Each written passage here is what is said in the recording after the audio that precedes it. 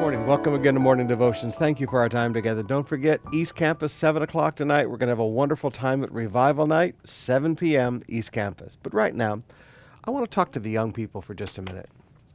One of the greatest advantages that we have is the wisdom of our parents.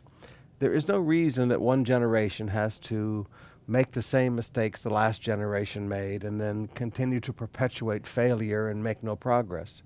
For a family to make progress, one generation needs to pass on the wisdom to the next generation, and that next generation needs to be proud of as well as listen to that wisdom. Now I want you to come with me to Proverbs chapter 1, verse 8.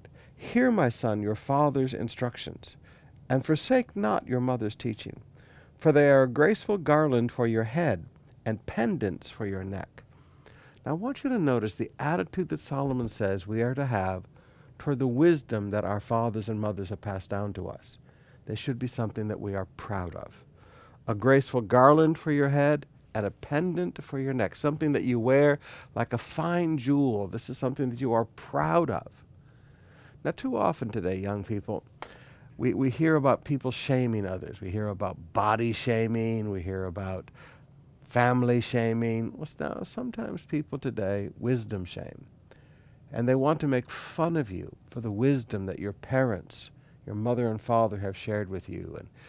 And you begin to quote something your mom and dad said, and they make fun of you and they mock you for it.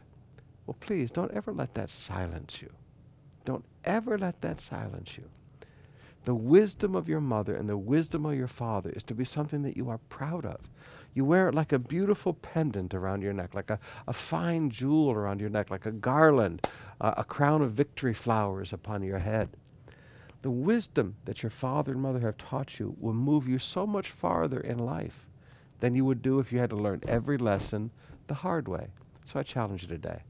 Young people, listen to the wisdom of your mom and dad. Listen to it. And be proud of it.